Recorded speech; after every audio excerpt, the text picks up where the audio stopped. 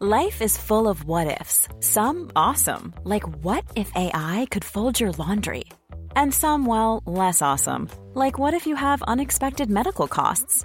United Healthcare can help get you covered with Health Protector Guard fixed indemnity insurance plans. They supplement your primary plan to help you manage out-of-pocket costs. No deductibles, no enrollment periods, and especially no more what-ifs. Visit uh1.com to find the Health Protector Guard plan for you. Hiring for your small business? If you're not looking for professionals on LinkedIn, you're looking in the wrong place. That's like looking for your car keys in a fish tank. LinkedIn helps you hire professionals you can't find anywhere else, even those who aren't actively searching for a new job but might be open to the perfect role. In a given month, over 70% of LinkedIn users don't even visit other leading job sites. So start looking in the right place. With LinkedIn, you can hire professionals like a professional. Post your free job on linkedin.com/people today. Wow. Nice. Yeah. What you're hearing are the sounds of people everywhere putting on Bombas socks, underwear, and T-shirts made from absurdly soft materials that feel like plush clouds. Yeah, that plush. And the best part? For every item you purchase, Bombas donates another to someone facing homelessness. Bombas. Big comfort for everyone. Go to bombas.com/ACAST and use code ACAST for 20% off your first purchase. That's bombas.com/ACAST. Code ACAST.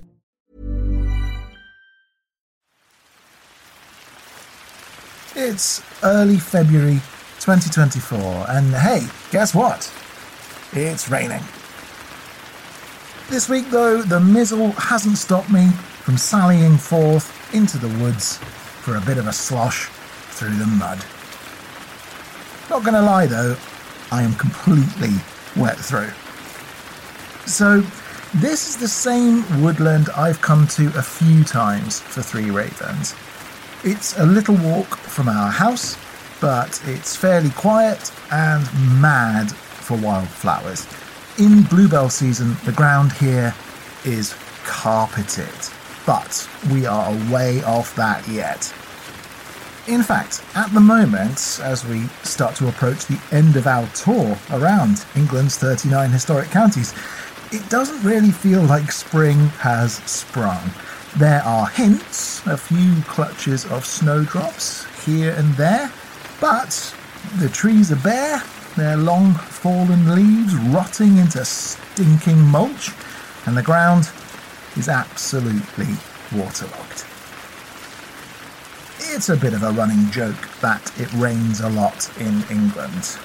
It's also part of our national character to moan about the weather. But this year it has rained so much over winter that it's a record year for it. We have lots of means to counter this sort of thing. We build flood defences, use huge water pumps, dig drainage ditches. And yet, hundreds of years ago, when the rains came down and the air was thick with cold and mist, the sky was dark and floodwaters rose, threatening livelihoods, well, it's not surprising that people thought there were supernatural forces behind it all. Not surprising either that people tried to appease those forces, sometimes in ways that might make people today shiver in terror. And I'll tell you a secret. If you stand in the rain, deep in a wood, on your own, for any length of time, it starts to become increasingly easy to believe that you're being watched. To think that maybe, just maybe, there is something there, hidden behind a tree trunk or peering up from beneath a puddle's mirrored surface.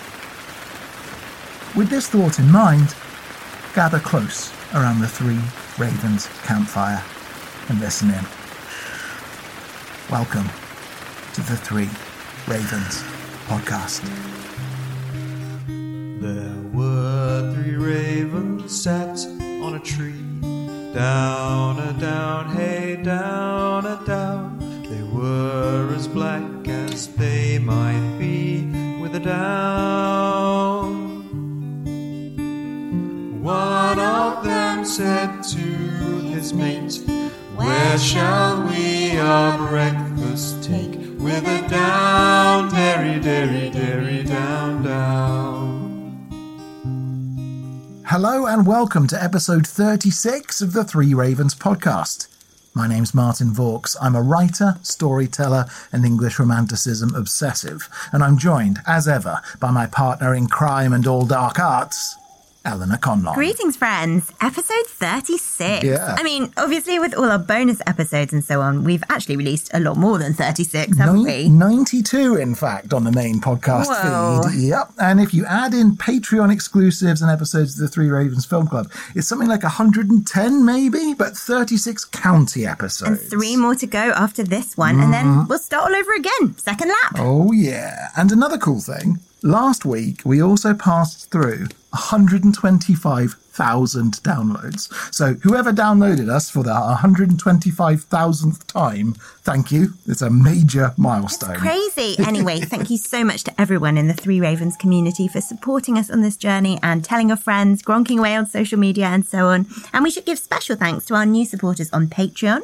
Charlotte, Fiona, Alison, Becky, Faye and Laura. All hail Charlotte, King of Patreon. All hail Fiona, King of Patreon. All hail Alison, King of Patreon. All hail Becky, King of Patreon. All hail Faye, King of Patreon. All hail Laura, King of Patreon. Thank you so much to all 6 of you. We've said it before and we'll say it again. Your support means the world to us. And the more people we have supporting us on Patreon and listening in general, the more things we can do. Yes, yes. And in terms of Patreon exclusives, on Thursday we have our new Patreon exclusive episode for the month, which is all about the white stag in folklore. So we're talking Celtic mythology, Arthurian myth, bits of history and heraldry, and I'm telling a brand new story. So that should be fun. That's in addition, by the way, to our normal Thursday Dying Arts episode, where I'm going to be talking about traditional basket and trug making. Oh, yeah. And before that, we've got another bonus episode coming out on Valentine's Day. Yeah, that's right. We're releasing a Valentine's Day special on Wednesday on the main feed, chatting about folk traditions, romance, and some darker aspects to Valentine's Day, actually.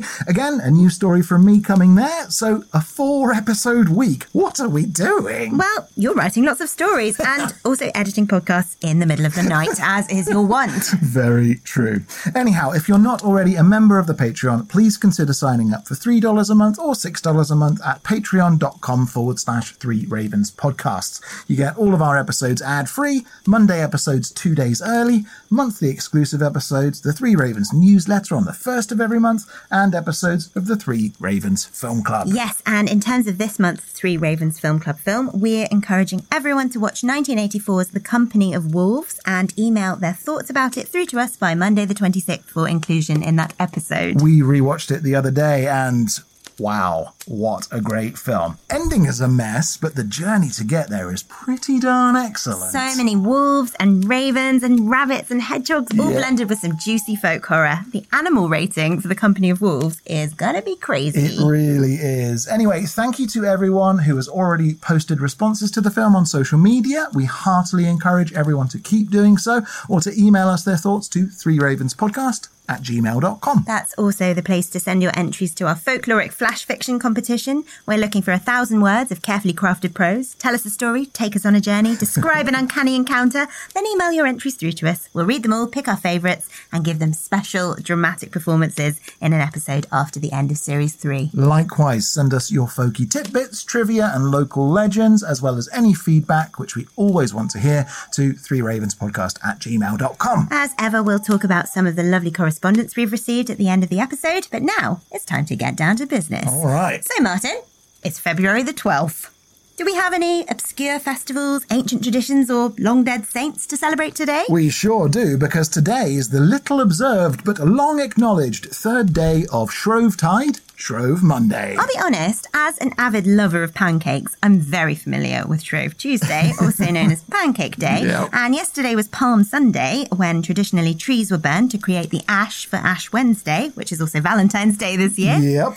But what's the deal with Shrove Monday? Well, Shrovetide used to be a multi-day festival where Christians prepared to be shriven. And being shriven means being purified in advance of the 40 days of Lent leading into Easter. Yes, in Lent, people traditionally went without all sorts of lovely things. No wine, no dairy products like milk and cheese, no eggs, no sugar. It was a kind of extended fast in advance of Ostara or Easter. Indeed. So, Shrovetide was basically about packing as much fun as possible into a few short days before everyone went without. It was a bit of a bacchanal, a bit of a glut of sweet things, fatty foods and fun and games. The whole shebang used to start on Shrove Saturday with the beginning of the Carnival. Carnival literally means the eating of meat, same root word as carnivore.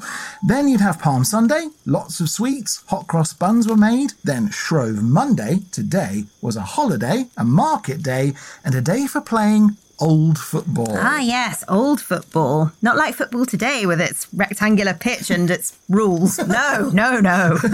Yes, so old football was, it seems, absolutely insane. The basic conceit was goals were set up at either end of your town or village.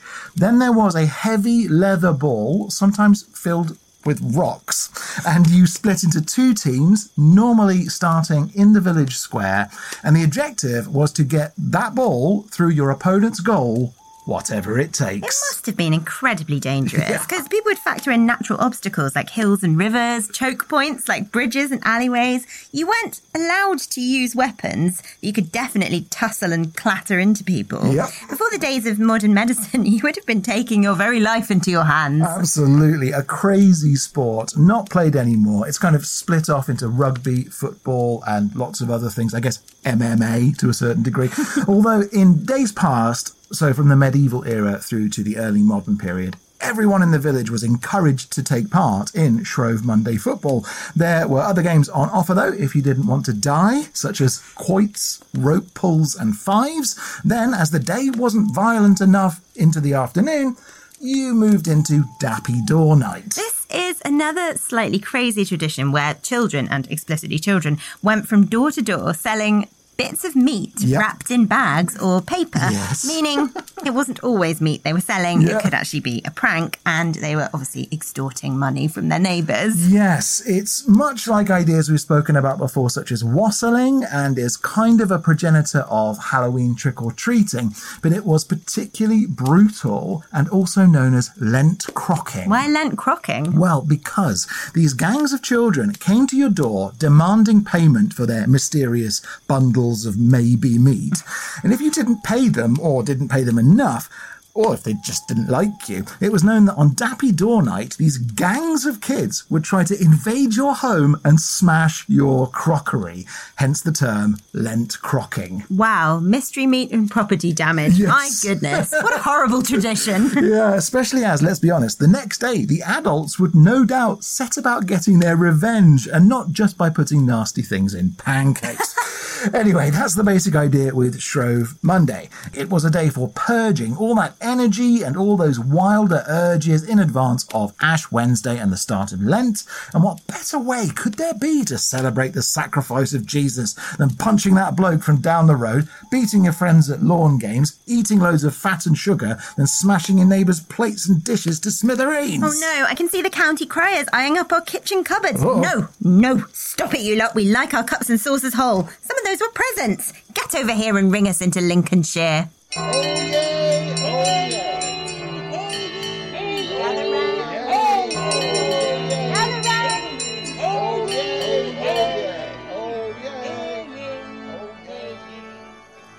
The historic county of Lincolnshire is located in England's East Midlands. It's bordered by the North Sea to the east, Norfolk, Cambridgeshire, Northamptonshire and Rutland to the south, Leicestershire and Nottinghamshire to the west, and Yorkshire to the northwest and north. As ever, there's a map showing its precise location in England and expanded information about the things we're going to talk about today on the blog at threeravenspodcast.com. lincolnshire.com. So I was counting as you were speaking there, and I think you said Lincolnshire is bordered by 7 other counties and the sea. Yes. That's a lot. Yeah, it is a lot. And that's partly because Lincolnshire is so big. In fact, its expansive borders make it England's second largest historic county after Yorkshire. Yorkshire is over 3.6 million acres. Lincolnshire, 1.6 million acres. And in third place, because I know you're going to ask, it's Devon, also with 1.6 million acres, but Lincolnshire is bigger than Devon by just under 30,000 acres, so around 100 square kilometres. Oh, I actually had no idea it was that big. I don't know a great deal about Lincolnshire. I know there's a cathedral at Lincoln. I have had one flying visit to Lincolnshire. Yes, you did where a show I literally there. drove up, did a gig, drove home. Didn't really see any sights, so can't really be counted. Yes, well, Lincoln Cathedral is an awesome place. And of course, you did mention at the end of last week's episode, Lincolnshire sausages are very famous. They are. Every English supermarket will sell you 3 types of sausages, one plain and boring one, then Cumberland sausages, my favourites, as discussed on our Cumberland episode back in Series 2, and the noble Lincolnshire sausage, which is also quite delicious. And to get it out the way early, what distinguishes the Lincolnshire sausage from every other kind of sausage in the world? One specific ingredient, and that is sage. Sometimes other herbs are folded into the mix, including parsley and thyme. But for the traditionalist, a Lincolnshire sausage is made with coarse and chunky chopped pork, so not ground, blended with sage. The butchers of Lincolnshire have applied to have the recipe given protected status like the Cumberland sausage and the Melton Mowbray pork pie, but so far they've been unsuccessful. Very interesting. Okay, well, where should we start? For example, was Lincolnshire always called Lincolnshire? It most certainly was not. Our earliest records of Lincolnshire actually see the county called Lindsey. That's what it's known as in the Domesday Book, with the word Lindsey meaning, in Old English, sea islands. And this is because for the longest time, much of Lincolnshire was very boggy, with lots of little juts of land and islands standing proud of tons and tons of rivers, marshes and fens. Well, we know from our Cambridgeshire episode that fens and bogs were seen as sacred places for the early Celts, so that suggests Lincolnshire was a particularly magical place. It definitely was. The Kingdom of Lindsey, as it was known, was one of the very first places settled by the Anglo-Saxons, but it was a highly contested area, fought over by Mercia to the west and Northumbria to the north.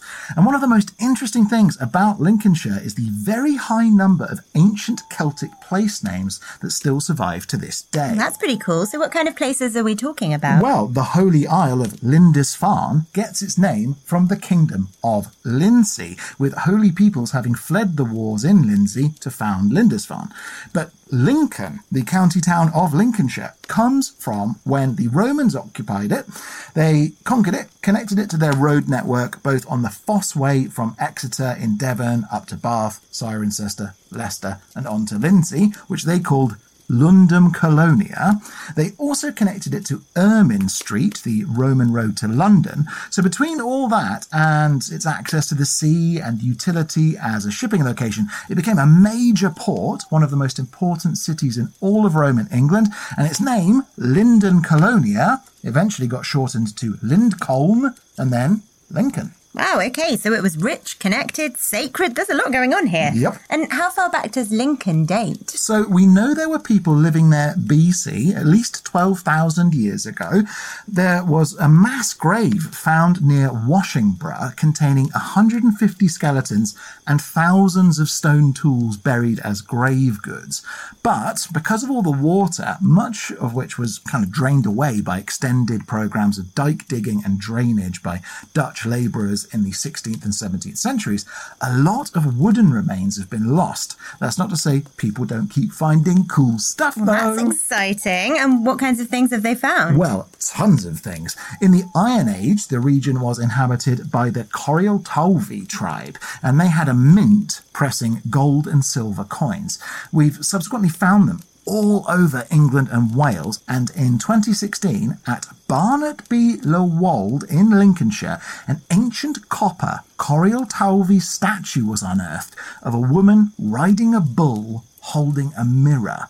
Nobody knows who or what she's meant to represent, but all of this does suggest quite a bit of wealth flowing in and out of Lincolnshire through the Iron Age and into the Roman occupation. So do we think its wealth comes from it being so wet and watery? In essence, yes. We've talked a lot about water being sacred, so you can imagine Lincolnshire being this kind of waterlogged place, very close to the other world, extremely easy to trade with as well.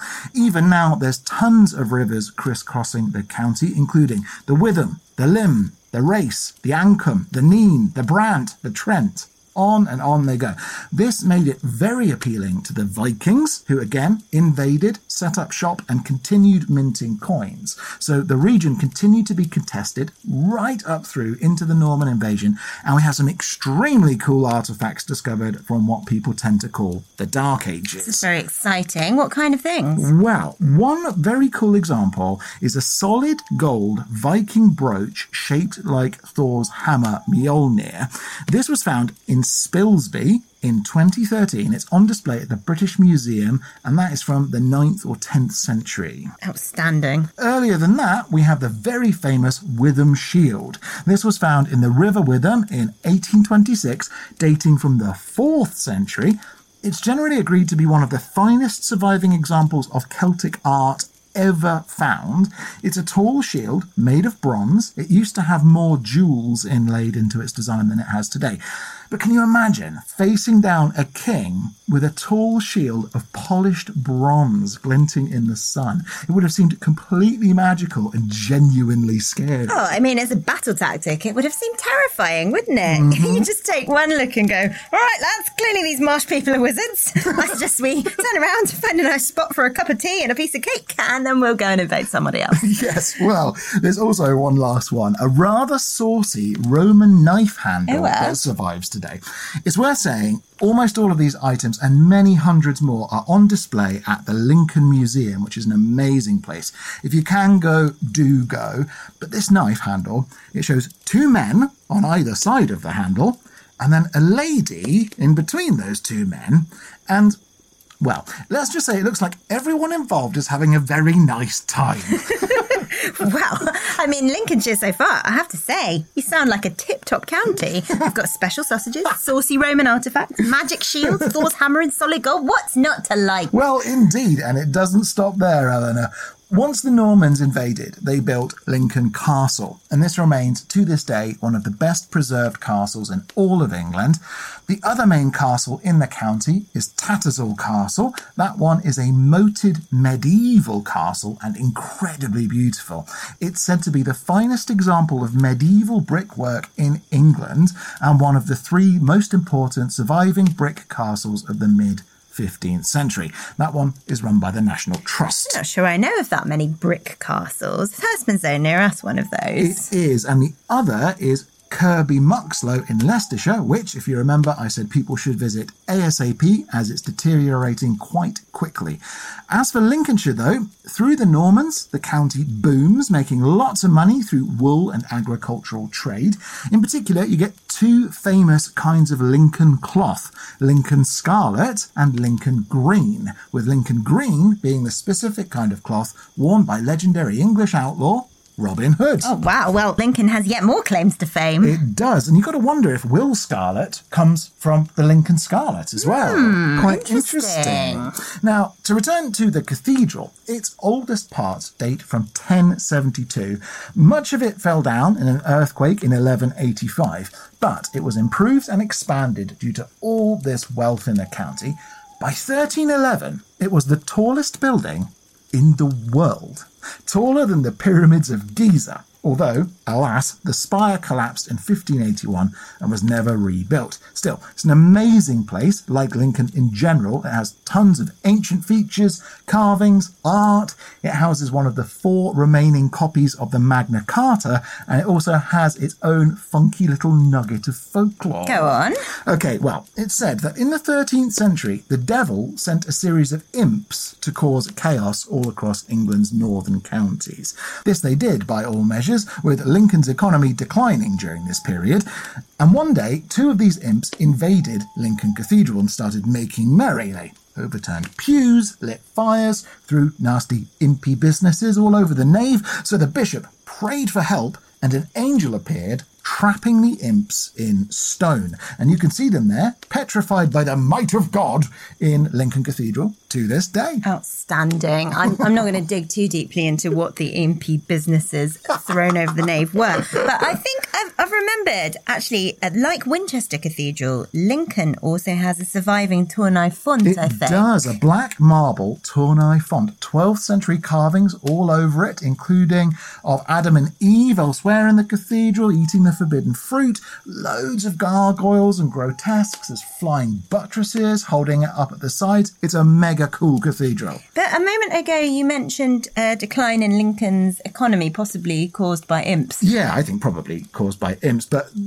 historians have written some other reasons. So Lincoln was very much mixed up in the Barons' Wars, basically. That had a big negative impact on its economy. Plus, it expelled its Jewish community. It was one of the major 5 Jewish communities of the medieval era in England.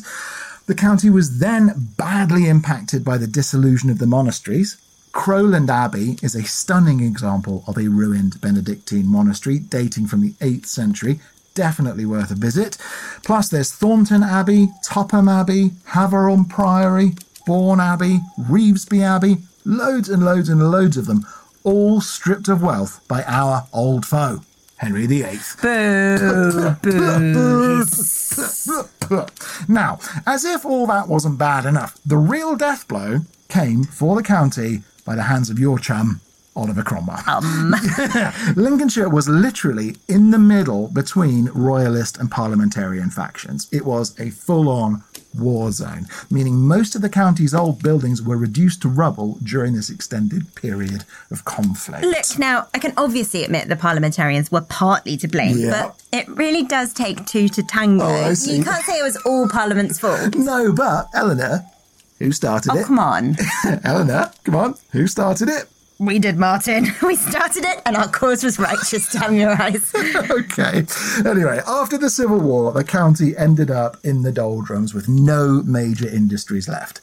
Thankfully, that all turned around in the Industrial Revolution when the county once again boomed. Heavy industry moved in, including railways, canals, factories, and tons of businesses.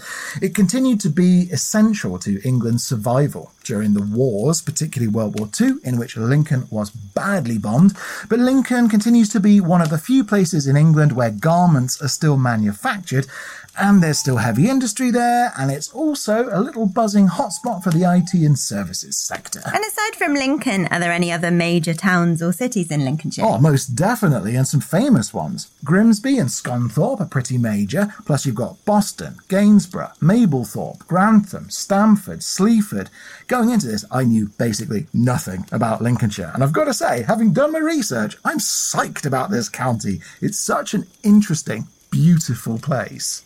I've got to say, I went to Mablethorpe, yes. And I'm not sure it can be described as a major town. No, it's not a major town. It's pretty, right? Yeah, it's it's got the most amazing beach. Yeah. It's just this really long, sandy beach. This is the thing, they're kind of famous places because each of them have got something notable or kind of amazing about them. Something that I really noticed when driving through Lincolnshire to get to Mablethorpe was how flat the land was. Mm-hmm. Yeah, very kind of startling in a way. And it evidently has this very rich history. But if we do our thing and make our pivot towards folklore, is there as much rich mythology and arcane weirdness in Lincolnshire as there is evidence of antiquity? Well, you'd sure hope so, wouldn't you? And with the Lincolnshire Wolds, this huge expanse of chalkland hills, plus, like you say, all these flat areas like the wetlands of the Lincolnshire Fens, the amazing coastline running down the Lincoln Cliff Escarpment, and the Lincolnshire Marshes, there's tons of wild places there too.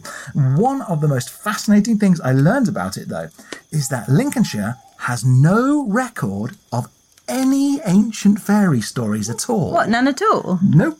Unlike almost any other English county, there is no significant old legend or story about fairies in Lincolnshire. The closest thing to it comes from Sturton by Stow, where there's a beautiful Saxon church, and it's said that when the decision was made to build Lincoln Cathedral, stone was carried by spirit horses from Stow to Lincoln, and that the devil regularly tried to scare them, so they dropped their stones along the way on several occasions, making what most people would recognise as a kind of fairy stone. But that's as close as you get to fairies in Lincolnshire. Although the county did have a famous woodwose. Wait, an actual recorded woodwose? Yep, this legend comes from around Stainfield, and at the Church of St Andrews in Stainfield, there's loads of carvings of this woodwose. The legend says that he terrorised the local area at some point in the 9th century. A knight, Hercules de Terwit, set about catching and battling this wild man, who was said to be giant in stature, dressed in leaves and bearing an enormous club made of an upturned tree. It said the fight was long and hard, but that Hercules eventually stabbed the woodwose through the heart, and that it bled so much and for so long that the ground for miles around was stained red, and for that reason the village Terwit built there was called Stainfield. I love that idea. What a brilliant story. Stainfield. Yeah, blood-stained Stainfield. What's even cooler is that, a bit like the Conyers falchion, as mentioned in our Durham episode back in Series 1, for centuries, Hercules de Terwit's helmet, sword and gloves were all kept in the church on display, but they were stolen in 1995. Why do people do these things? Stealing from churches, I mean, really? And stealing ancient artefacts as well. I mean, it's not like you're going to be able to make a ton of money for them on eBay, for goodness sake. Well, indeed. Honestly, look, if anyone knows who stole the sword that killed the woodwose of Stainfield, please could you put it back so we can go and see it? Yes, indeed. Now, animals-wise, there's a famous shortcut in the fields across the angles of a bend in the river between Burringham and Althorpe. And for centuries, this spot was called the Common Piece. And the Common Piece was haunted by a large white cat as big as a pig. And it's said that this pig-sized spirit cat always crossed the road to get away from people, then went through a gap in the river's banks, swam across the river until the Common Piece was empty, and then it would swim back over. That's so strange. Yeah. A sort of large, nervous ghost cat. Yes. I mean, who's to question what it's doing? And it's definitely not going to tell you. No, definitely not. And Lincolnshire, of course, has its own black dog as well, imaginatively called the Black Dog of Lincolnshire. Oh, original. Now, rather than a demon dog, this one is said to be benevolent, though as big as a calf. It's black with huge glowing lamp-like eyes. It's also said to appear to solitary walkers at night all over the county, and that though people might be scared of its appearance, it actually likes to walk alongside them, lighting their way before disappearing. There are tons of recorded sightings, some as late as in the 1930s, and compared to many of the black dogs and shucks we've encountered, the Black Dog of Lincolnshire seems to maybe be the best recorded of the lot. I mean, that is clearly most wonderful news, because we love a spectral hound on Three Ravens, yes. But interesting that it's both super friendly and seen so often. Lincolnshire, where your wonders never cease. Well, certainly not for a while yet, as on the darker side of things, there's a famous abandoned Grade 1 listed church near Louth, St Botolph's. Named after the Suffolk saint who expelled the marsh demons of Icon. Indeed, Series 1, Episode 13. But anyway, St Botolph at Skidbrook is more generally known by another name. The Demon Church. What? The Demon Church? Yep, the building dates from the 13th century, and since it was abandoned, it has been a consistent hotspot for supernatural investigators. It was thought for a long time to have been used for black magic rituals, and there's known to be a range of different phenomena to appear there, from orbs and shadowy figures to sounds of thunder, even in clear weather. So if you want to get freaked out, take your EVP equipment onto the Demon Church and scare yourself silly. No, thank you. I mean, I don't like to believe in ghosts too hard. You know, I don't want them to get any ideas. And as we've already full-on encountered one rather smelly ghost this year at Rye Castle, as recorded in our Patreon exclusive Rye Ghost Tour special, I need not encounter any more for a while. That way, I can once again reassure myself that they are not really real, even though I know in my heart that they actually probably are. Outstanding, Eleanor. Take that, logic. I is what I is. So another pretty creepy one. At the Isle of Axum, an ancient place once utterly surrounded by marshes, there used to be a nearby village called Root. That's spelt W-R-O-O-T. Only it's said that in the days of King Oswald of Northumbria, so in the 7th century, all the men on the Isle of Root were hit by a terrible curse, which was visited on them in the form of a thunderstorm. And after a bolt of lightning struck the village, all the men transformed into flies. What? I mean, do we know what they'd done to deserve this curse? And were the women fine? Yeah, I think the women were fine. Somebody should interview the women. What do they know? It must have been a pretty bad thing these men did, though, to bring on a full-on smiting. And not just to death. It's not like they were just smited to death. They were cursed to flies. That is bad, isn't it? It's terrible. Anyway, for centuries afterwards, when swarms of flies formed in the marshes around the Isle of Axholm, which often happened before or after thunderstorms apparently, they were called by the local islanders the Little Men of Root. That is creepy, isn't it? The idea that all these ancient people are flies, still breeding and carrying on buzzing about. That is a super dark fate. It's a good one, isn't it? And really unusual. Another pretty strange one comes from Lindholm, where a hermit, William of Lindholm, was said to have built a chapel out in the wilderness with an altar at one end and a hearth at the other. He carved them out of stone. They, in fact, carved this entire chapel out of stone and built it. He's said to have lived there in holy isolation until one day he said he knew it was his time to die. The Bishop of Lincoln came to visit him, which is how we have these records, and the bishop tells us William had prepared a special stone slab, which he propped up above the grave he dug for himself in front of his hearth. Did he?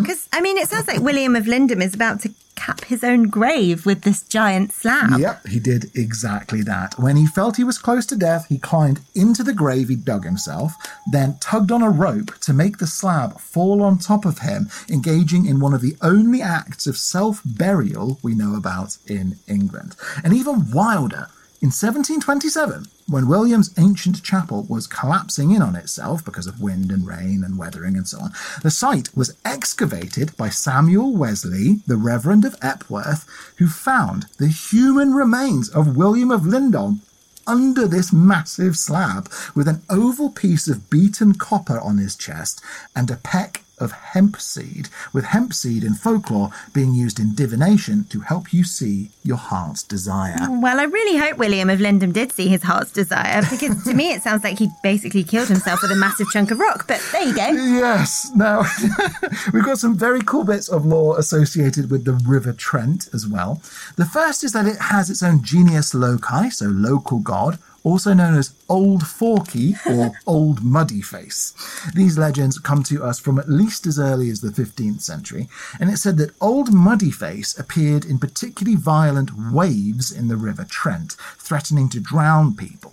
To make him happy, it was said people should throw bread into the river, but never spit on their fishing nets, as that would annoy him, and never spill salt into the river, as he was said to hate it. So do watch out for Old Forky or Old Muddy Face, everyone. Well, yeah, especially if you're going for a riverside picnic. Last thing you need is an ancient river god coming and sweeping you under the water. Very true. There are actually quite a few sweep you under the water type beasties in Lincolnshire, as I'm sure you can imagine. 3 of them I'll be mentioning in my story this week.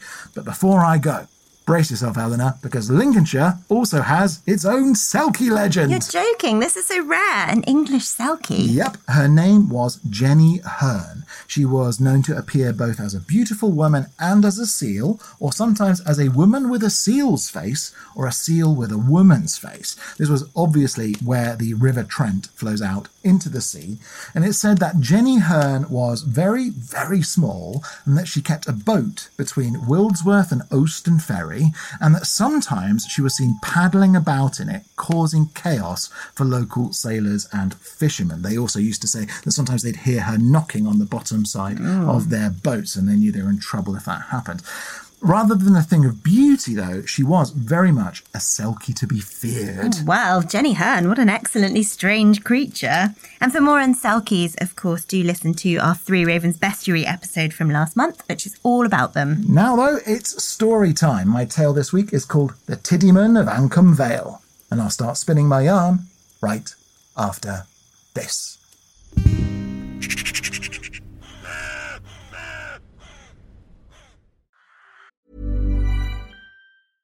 I'm Sandra, and I'm just the professional your small business was looking for. But you didn't hire me because you didn't use LinkedIn Jobs. LinkedIn has professionals you can't find anywhere else, including those who aren't actively looking for a new job, but might be open to the perfect role, like me. In a given month, over 70% of LinkedIn users don't visit other leading job sites. So if you're not looking on LinkedIn, you'll miss out on great candidates like Sandra. Start hiring professionals like a professional. Post your free job on linkedin.com/people today. Millions of people have lost weight with personalized plans from Noom. Like Evan, who can't stand salads and still lost 50 pounds. Salads generally for most people are the easy button, right? For me, that wasn't an option. I never really was a salad guy. That's just not who I am. But Noom worked for me. Get your personalized plan today at Noom.com. Real Noom user compensated to provide their story. In 4 weeks, the typical Noom user can expect to lose 1 to 2 pounds per week. Individual results may vary. At the town of Glanford Brig, where the mud is green and stinks of the sea, men have crossed the River Ancombe for long as there were souls in England.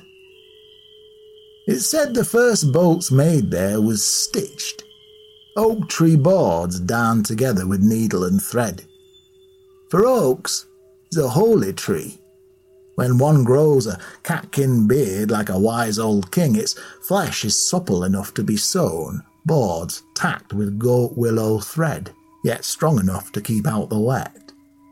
Not to mention the darker things that dwell below the waves, if they ever come knocking on the hull. For the longest time at Glanford, and those droves around it, Kettleby as was, Scorby Brooks, Rawby and Wrestle, all were at the mercy of the waters. Floods came in upon door-sills, and marshes breathing in at winter, bellies swolled like a maid with child, then out they flowed come midsummer day, revealing earth richer than Croesus. Until the Dutchman came, through all those dark months the bogs spilled over. The stink of the fens rolled in on the wind, and the cold salt kisses of the water wives were wet on the lips of all at Glanford and for miles about. So, to get around, most went by on boats. Oak boats and elder, seeing kin and making trades, staying inland, though away from the ruins of Thornton Abbey, where the restless shade of Thomas de Grantham, 14th abbot and wizard as he was, speaks silent word of his lost black arts to this day, though dead many 100 year.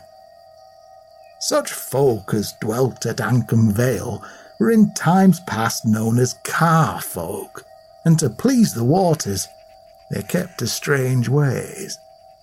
For in the fens come winter, where mists rose up by night thick enough to clutch your tongue, and lapwings peeped, the mud was yare enough to stand and reach to grasp a man and pull him under. Many knew it, saw pale and creepy fingers in the mire, which were called dead hands, for that is what they were. To keep safe, all gave to the boggarts who held the fen waters at their command. Gifts to the dead hands of chicken eggs and fish, and bone things to the water wives, and to their husbands, those that some called greencoaties and some called yarthkins, all manner of delights. Though the carfolk called them strangers, to most beyond Ancombe Vale, those men of the marsh were known as Tiddymen. This is for they grew no taller than a 3-year child, no higher than your knee. Though all had beards and grey big hands and feet, and ugly heads rolling about on their shoulders, they walked limpety-lobblety, mayhaps as they was lame, looking like dearie wee grandfathers with long white hair and whiskers all cotted together and tangled. Most times the folk of Glanford kept well in with the Tiddyman, for if left alone those strangers harmed no one, and if people were good to 'em, they never forgot it and helped them back. Come summer, it was said they wore grass-green jackets and breeches and yellow bonnets like toadstools atop their queer little faces, with long noses and wide mouths, their tongues hanging out and flapping about. They were mischievous and playful, folk said, and in the harvest fields they pulled the corn ears about and tumbled in the stubble. They wrestled with poppy heads, tweaked the flower buds and chased butterflies, tugging worms out of the earth in jest. In spring they fell to shaking and pinching the tree buds to make them come open, and if happy, they helped the corn to ripen. The crickets played for them with a right good will, and they painted the pretty colours of the flowers and made the reds and browns of the fruit come autumn. It was well known if you'd only stand quite still out of doors, and you'd see the tiddy things running and playing all around you. They were never heard to speak, but if made angry they grinned and yelped like angry dogs. But when gay, they'd come croodlesome and twitter and cheep as soft as birds, laughing like pie-wits, making the sound of ooey, ooey, ooey. Though that were only in the bright months, when they gave.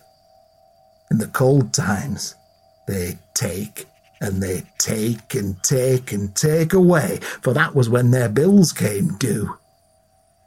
When the cold rains fell and Ancombe River ran quick out on towards the sea, and the fens grew fat and black and wet, by night the strangers danced on the glebe underneath the moon. Gowned in grey for winter time, they could scarce be seen through the thick mists, but came out from their water holes with the sound of running water and a sough of wind. And there were large, flat stones found here and there in the valley, where the waters never touched. The stranger stones, they were called. By days, people smeared those stones with blood and lit fires on them for the Tiddyman to dance about, for if they didn't, they were hell to pay. People did all they could to keep in with them. Laid on those stones the first flowers of the garden, first orchard fruit, first ears of harvest corn, a bit of bread and salt, a drop of milk or beer. And the givers went home quick once they'd laid down their gifts, paddles racing through the gloom, for none would want to see the tiddy folk eating at their victuals. And when the deepest dark came on, people walked about with lights in their hands, and smeared the sills of windows and doors with blood to keep the horrors off. At Yule, priests would call such actions sin and heathen, but the car folk did their part. Made cakes of grain to roast beside the hearth, then left them on the stranger stones, bobbing out upon their boats to keep the Tiddyman sweet. When they were happy, you knew it, for they'd screech out like pie-wits, ooey, ooey, ooey. But when angered, oh, you knew that too. Things withered. Harvests failed, folk went missing or hungry, and the waters rose and rose right up to doors, sometimes pouring in. The mists turned green, and from out them came the Tiddyman to take what should have been gave. Folk that did give had naught to fear, but those who shirked, who kept food back in hoards, the strangers knew and took their share with their tiny little hands. One year, just such a thing occurred to Balfour, preacher of Kettleby, back in the reign of Charles I. A proud man, Balfour thought to go without was good, so deprived himself and his daughter Kay to a larch thin from when she were a girl. Balfour saw this as sacrifice, but the Tiddyman thought him a miser. More's a shame, for a good sort was Kate, pretty and fond of Gilbert Tyrwhitt, son of Sir Ralph, lord of the manor there. In the summer, young Gilbert came from Glanford upon his pony, and Kate would walk with him amongst the fields and orchards full of life. Balfour, who were priest, was in no place to offer up her hand to folk such as him, but still she'd come home with flowers in her hair and a glow on her rose-apple cheeks. Some said the money didn't matter, that Kate would wed Gilbert and become a fine lady even though she were carfolk. In those sunny times the Tiddyman must have seen her out a-walking and taken a liking to Kate, greater than Gilbert Tyrwhitt. Back then, see, the duchies came. Sir Ralph had monies from the crown to drain the fens and make all Ancombe Vale good farming land. So the Dutchmen dug out dikes and drained the fens, and the greencoaties, well, they hated that. They spat and braved and wanted more and more from people laid upon their stones. And though Dutchmen disappeared, pulled beneath the mire, more were sent, and the work carried on, with Balfour blessing the duchies at their work. More though, Balfour, well, he never gave. He thought the strangers outside God, not knowing the Bible and born of Cain. So, one winter, with the waters up, the bog spilled into Balfour's home, and the strangers came and snatched young Kate, taking her away beneath the mud. Once Kate were took, Balfour aged right quick. His hair turned white and eyes pale blue, out staring like he saw a ghost. And Gilbert, course, without his Kate to walk with and canoodle by the fire, he came no more to Kettleby from Glanford on his pony, and the girl was never spoke of, save for when folk whispered she was taken by the Yarthkins and eaten in the mist. In winter, no work was done by the duchies. They kept to their camps and spoke their foreign tongue, and if we speak the truth, the carfolk all despised them. Like oil and water, the fenfolk and the Dutch stayed well apart, and through the dark months when the Tiddyman went hungry, all who knew their ways feared spring, while the duchies gave not a fig. Years passed in this way, and things got worse and worse. Cattle died, no crops would grow, and the green mists came, claiming old and young. But the king's gold were good, so the networks of dikes were dug summer after summer, though little did folk know that Kate, though took, were far from dead. Instead, she were beneath the earth, down deep below the still green water within the strangers' caves. To them, you see, Kate Balfour was much as like a jewel, bright and shimmering. Her white skin was as moonbeams, and she were a treasure to 'em. Not wicked and tantrumy like their water wives, she was a giant to them too. Tiddy as they were, they clambered up all on her, round her legs and in her hair, tying it in elf locks full of curses far too dangerous to lift. They knew not their strength, and hurt her with their graspings, their twistings and their pokes, but her voice was pleasing to 'em, so she would sing 'em lullabies and make 'em calm. And she washed their tiddy clothes ready for spring, and cooked the things the carfolk left upon the rocks, lighting little fires in their caves and living with the Yarthkins down below. Within the dark and wet, away Kate's clothes did rot. She was never seen by men, so felt no shame, dressed up in muck and slime such as it clung upon her. Moss grew on throughout her hair, and tree roots curled about her here and there. In summer she wished to go and walk beneath the sun, to see Gilbert and her father too before he died. Yet the Tiddyman kept her hid, so her eyes came all but blind in the dark. and where the tiddy hands and fingers touched her and moved her this way or that as pleased them, she lost her ways to care. And she never laughed, even when the strangers did, cheeping and twittering, ooh-wee, ooh-wee, ooh-wee. As time went by, of course, Sir Ralph saw to it that Gilbert wed, marrying a maid from Goole, and the Dutchies dug and dug, so the land grew dry and hard, but the Dutchmen watched amazed as the Carfolk went about the fields and offered water to the four corners, singing to the Yarthkins, "Tiddyman without a name," they sang, "here's water for thee, take the spell undone." But it was of no matter. The Tiddymen were bold as brass. Children withered and died, and food was scarce. Seeking help from God, the people stoned the wall-eyed witch from Gorby out of the marketplace and ducked Sally of Wadham in a pond until she nearly died.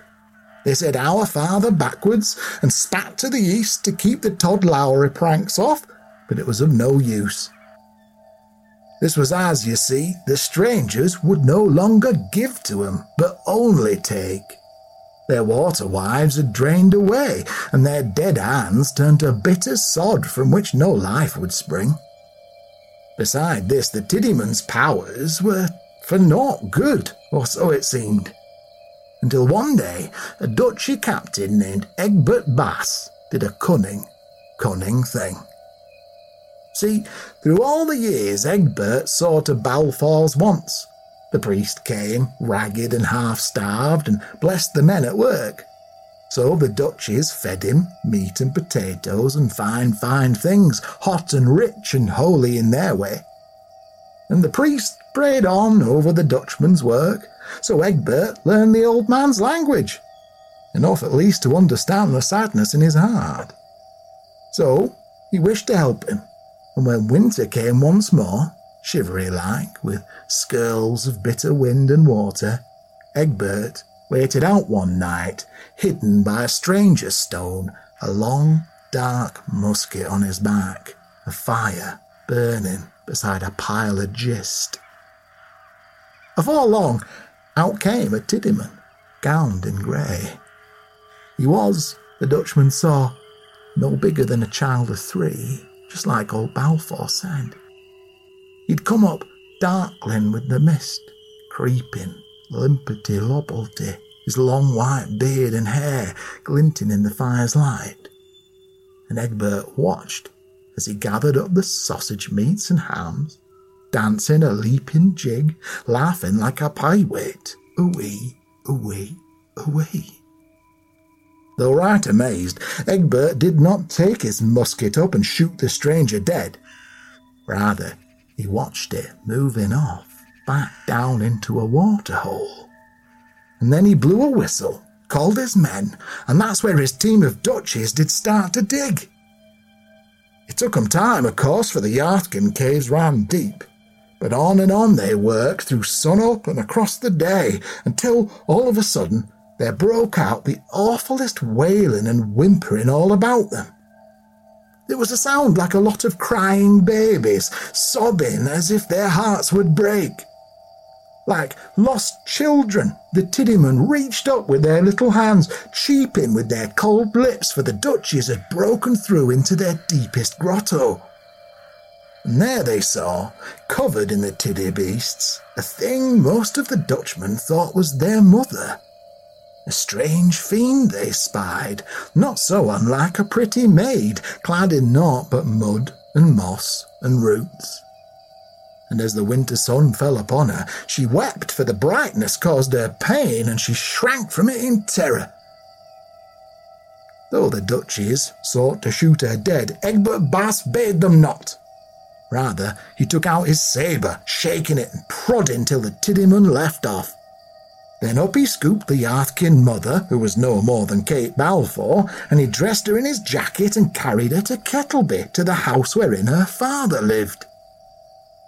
The commotion all about was great, for the Dutchmen lit fires then, burning down into the waterholes and blasting out the Yarthkins with black powder. The stranger stones, too, they broke down, striking them with hammer and pick till nought was left but gravel. Wild as this day was, wilder still were the faces of the people who saw Kate Balfour, as she was that day, come back from the dead, or so it seemed, tangled up in mud and roots, brought home by Egbert to Balfour's cottage. Alas for Kate, as when her father saw her, his pale heart gave out. Old as he was, he fell flat upon his back and died, so she never did see him alive again. But Egbert watched as she made her way about the place where she had grown, crawling on hands and knees. She touched over her father's form, then held and sniffed at all the items in the place, creeping into the corners of the cottage and weeping, for she'd returned, ever changed, to a half-forgotten land. For days, Egbert Bass stayed with her, sat near or just outside the door, and Kate washed herself clean in hot water he fetched her, but none of her old clothes fit in spite of her father having kept them in a heavy trunk, so Egbert sent his men to Lincoln and brought her back linen and lace, thread and wool, and the folk of Kettleby gathered around in clumps, waiting and waiting until she reappeared. This she did, dressed in a new gown of her own making. Her sight was never good again, but she told the car folk of her time beneath the ground, living with the Tiddyman. And Egbert listened too, in spite of all the fen dwellers making it clear they sought him gone. Few gave her tale much credence, but word reached Gilbert to wit, and he rode by from Kettleby Hall, bearing witness to Kate Balfour as she was then, years older and stranger than ever she had been. It said Gilbert wept on seeing her, for she was so beautiful, but not for him. As for Kate, whose heart was broken long ago, the sight of Gilbert was of no great import. He was a fatter man than the boy she loved as a girl, and balding with bad teeth. Far more handsome was Egbert Bass, and when Gilbert rode away it was the Dutchman who stayed behind, keeping at distance, asking her what more there was that he could do to please her. With her father buried, and the people of Glanford Brig, Kettleby, Scorbier Brooks, and all about observing her with suspicion like some strange being not of the earth, Kate thought at last of what she sought from Egbert Bass. This was, in time, to be his wife, and to travel with him far away to Holland, where life might begin for the pair of them anew. Egbert had loved on first sight the fair maiden hatched from out the fenland ground. So he of course agreed, and come spring, with the dykes finished, the pair set sail, never to be heard of in Lincolnshire again. As for Ancombe Vale, once the siege of Hull was won, the Tyrwhitt line ended and Kettleby Hall was torn down. Time ran by just like the river there. The earth grew lush and fruitful, the people less inclined to go about in boats. Still, for many years, on each new moon, the carfolk still went out to the nearest dyke edge and teemed water in the foss, saying, "Tiddyman, without a name, here's water for thee." Who knows if this old prayer was answered? The land there's good to this day, so who's to know? But on a misty night, it's still said you'll hear the Tiddyman's cries, and sometimes see a fire for 'em burning in the dark. Whether they dance about them as they once did, though, well, you'll have to ask a braver soul than I.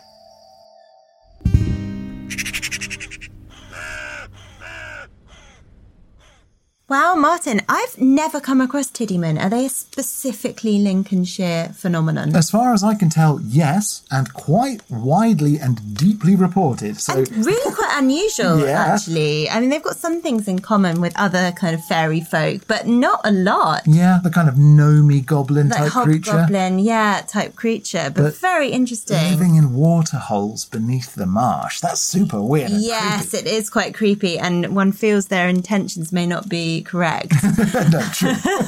And poor Kate being abducted by them and basically becoming a sort of tiddy person herself. Yeah, so in the story, I combined lots of other smaller folk tales and incidents into one.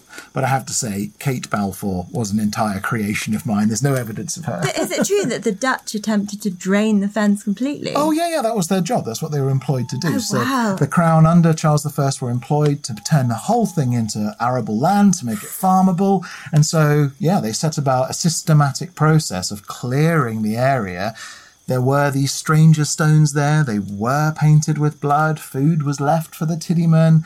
All of these rites, different times a year. And, they blew them all up and destroyed them. Oh, boy. Yeah. And the tiddymen were not very happy about that. And I bet actually the local people were not super happy about that. No, they apparently hated the Dutchmen who were there. So really there was a real kind of like racism and discrimination and a resentment about the old ways being forcibly removed. Yeah. Although you think, more arable land would mean more money flowing into the area than just unused fens. What's curious is that in the interim, it seemed there was loads and loads of disease, which people considered to be omens.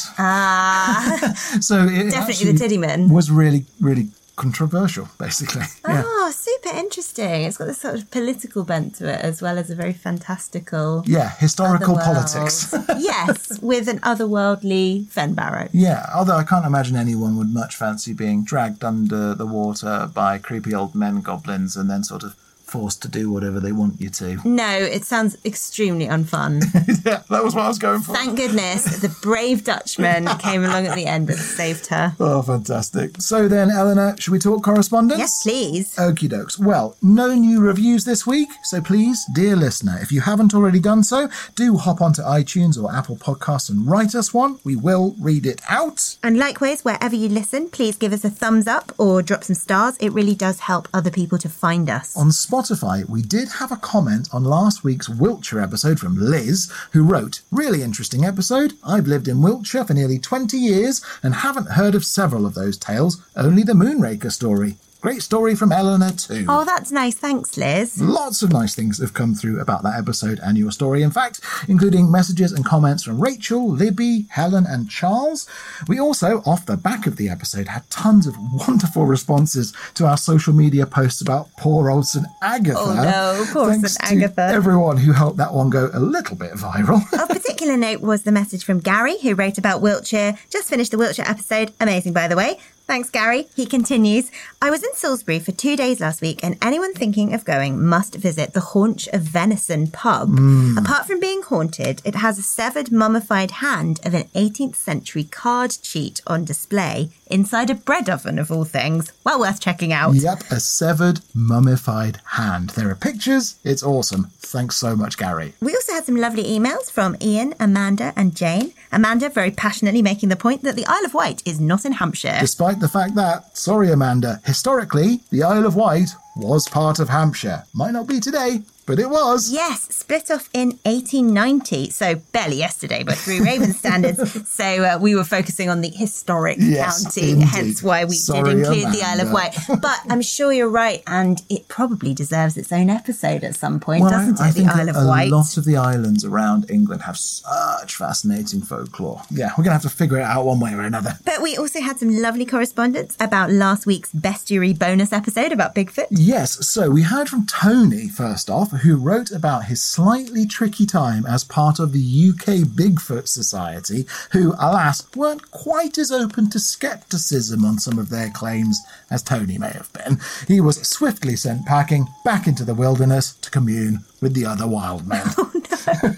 We also heard from Rob, who contributed a tantalising nugget to the whole Patterson-Gimlin film debate, which was the big kick-off moment for the US Bigfoot craze in the 1960s. And Rob, quite rightly, wrote to say that the Bigfoot costume used in the Patterson-Gimlin film was actually a test piece made by John Chambers, the award-winning costume designer and makeup artist famed for such things as designing Spock's ears for the original Star Trek and his work on the Munsters. I love the Munsters. I have the whole thing on DVD. You do love the Munsters.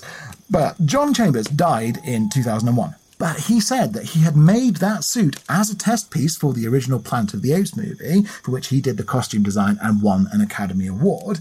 Basically, so the story goes, Patterson didn't tell Gimlin the incident was a hoax, which added to the sensationalism of the event, but it was a kind of open secret in Hollywood special effects circles that this guy had made the costume, lent it to this bloke as a prank. Well, that's excellent. Thanks, Rob, for passing that on. And if you, dear listener, have extra details on the things we've covered on Three Ravens, or just want to share thoughts and tidbits of folklore from your area, do email them through, just like your entries to the folklore flash fiction competition, to threeravenspodcast@gmail.com. In terms of our likers, commenters and super sharers this week, special thank yous go to Eric, I Am Nellie Kelly, Peter, Lily and Les on Facebook, Lissa, Tracy, Heidi, Cerulean-esque, Hedgebound England and Medieval Scribe on Instagram, and Paco, Titania, Alwyn Mayer, Jonathan Calder, Save Redland Library and Mystic Moon on Twitter. To join the fun on social media, please join the Three Ravens Facebook group. Lovely original artwork and exciting things shared by Sam, Vivian, Sabrina and others. And our Facebook page is at facebook.com/Three Ravens Podcast.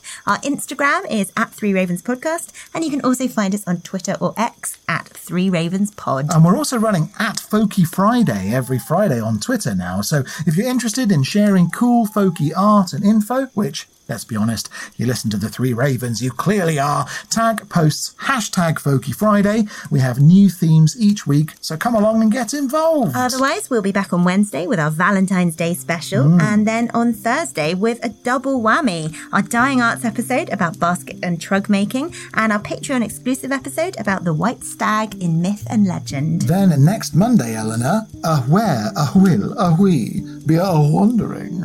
We will be wandering to Staffordshire, the county of Wedgwood, China, the cheese riot of 1783, and the evil mermaid of Morridge. Are you trying to get away with doing another mermaid story? Absolutely not. Good, because it's my turn to mermaid. Mine. Until then, no, while our story's gone that way, we'll go this way. And remember, don't whistle till you're out of the woods. Thanks and credit go to E.H. Rudkin's The Folklore of Lincolnshire, Susanna O'Neill's The Folklore of Lincolnshire, and Stephen Wade's A to Z of Curious Lincolnshire, strange stories of mysteries, crimes and eccentrics, all of which were very useful in my research for this episode. Our theme song is the traditional folk ballad Three Ravens, performed by Eleanor Conlon and Ben Harbour, and our logo is by Ollie James Dare. The Three Ravens podcast is a Rust and Stardust production, written and produced by me, Martin Vaux. Thanks for listening. God sent every gentleman, such hounds, such hawks, and such leman, with a down, derry, derry, derry, down, down.